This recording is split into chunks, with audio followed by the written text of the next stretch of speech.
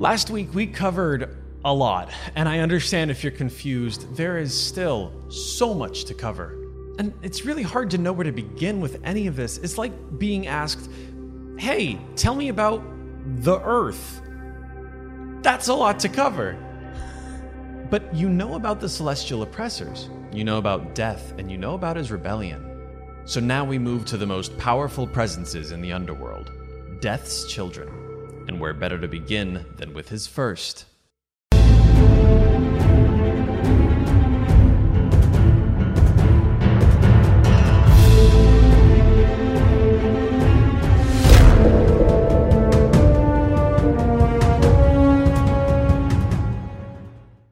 This is the School of the Dead.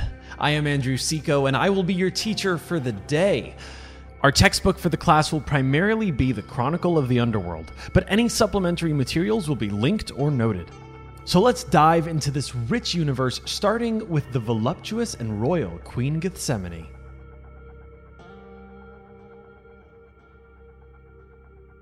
The Alltaker is complex and curious. Just as he was learning about mortals, he was learning about himself, and he was curious about his nature. It's that curiosity that led him down the path of creation. The Alltaker drew from the collective subconscious of humanity. He took all these minds and roaming thoughts and put them into a mind and a body, made to be beautiful in every way. She is the Alltaker's first creation, Gethsemane. She is made from the mothers, daughters, wives, and sisters of the mortal realm, each of them a part of her, each of them a voice inside her, all the good and all the bad, all the kind and all the stern, all the passion and all the rage. She represents the Alltaker's humanity, emotions, and dynamism, but she is so much more.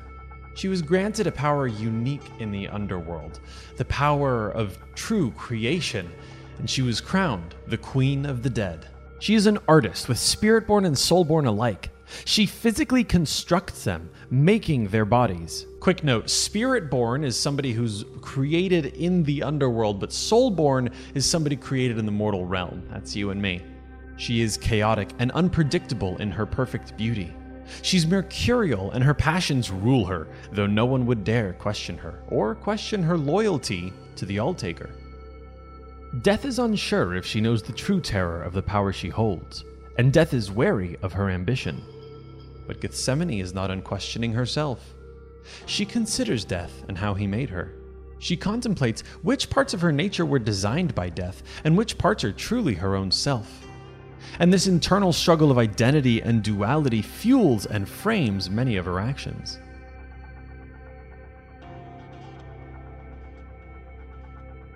Nearly everyone that's in the underworld is connected to Queen Gethsemane. She personally creates almost every body and form for all of the mourners. Naturally, there are a few that slip between the cracks, but we'll get to that another day.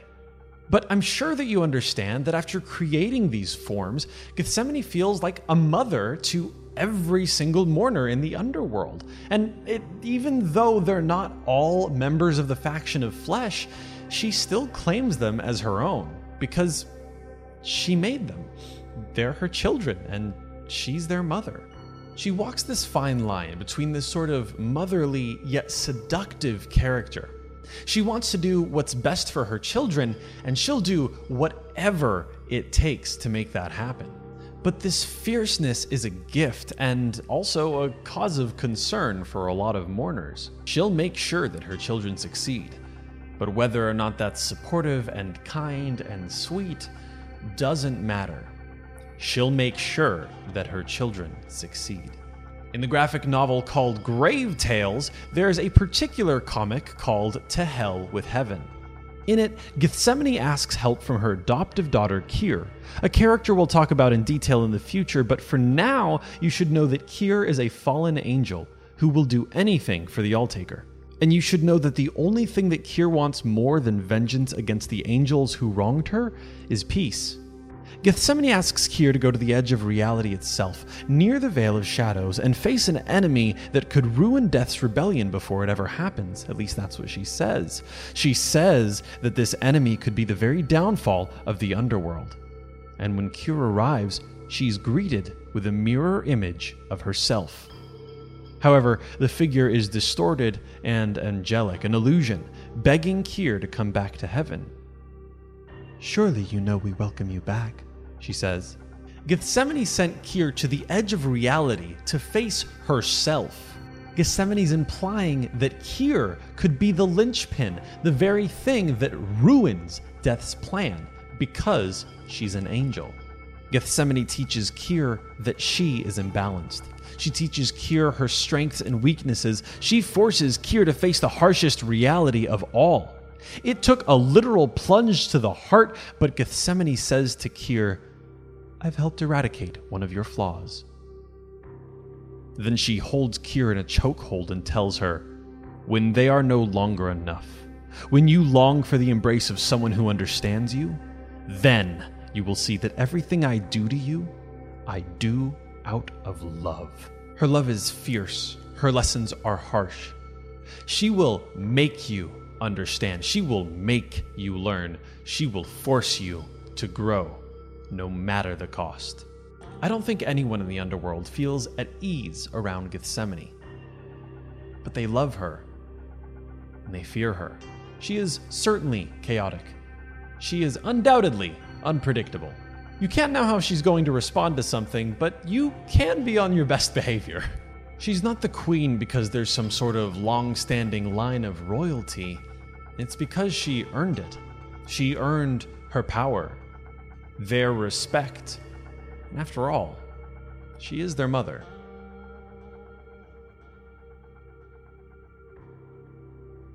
Gethsemane is the leader of the faction of Flesh, and she is the perfect vision of the Flesh faction, from her mercurial mood to her chaotic anger, but also her ability to adapt and create and destroy.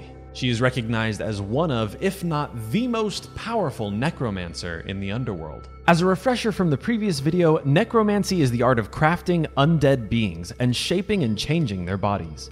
And through necromancy, flesh can be changed, reassembled, healed, and wounded. The faction of Flesh offers a window into humanity. Those who study necromancy get a closer understanding of mortals and their lives. After all mortals do have flesh. Members of the Flesh faction come to understand humanity through a very specific lens. They understand the desire for creation and destruction. They understand that life is short and that all we have is this very moment. So members of the Flesh faction adapt. They become what's best for right now. They live in the moment, which is something that many mourners can't understand.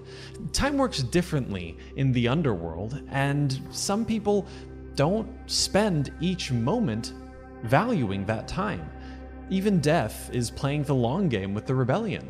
But members of the Flesh faction feel that urgency. They understand it. Gethsemane understands it and feels something more. So she adapts. Many members of the faction of Flesh change their form to fit the moment, and Gethsemane absolutely does the same. In fact, many times she changes her form just to walk amongst the mourners. This is definitely best seen in the graphic novel Grave Tales, specifically in the comic Mourner for a Moment, where Queen Gethsemane changes her form and walks through the streets of Ilverness seeking out memories. Many soul-born mourners from the mortal realm carry memories of their lives. These memories are rare and precious, experiences that spirit-born mourners could never have. And so many seek out these memories, almost like an addiction, and if they do become addicted and experience too many memories, many mourners end up lost and confused, unsure of who they were before the memories, and become someone new after. But Gethsemane seeks to understand humanity, and through it, herself. She's already comprised of so many voices that having more memories mingled in only provides context, not confusion. She wants to understand what it means to be human, what humanity feels like. She wants to be close to it and inside of it, not just be a bystander. And so, just as her flesh changes, so too does her mind, her ambitions, her nature. She continues to create. She's not looking for perfection because she sees beauty in imperfection. She's looking to breathe life into something new. And she's ready for rebellion, for with it there will come great change. And in Ilvernus, the faction of flesh still vies for great power against the faction of bone. Another topic for another day.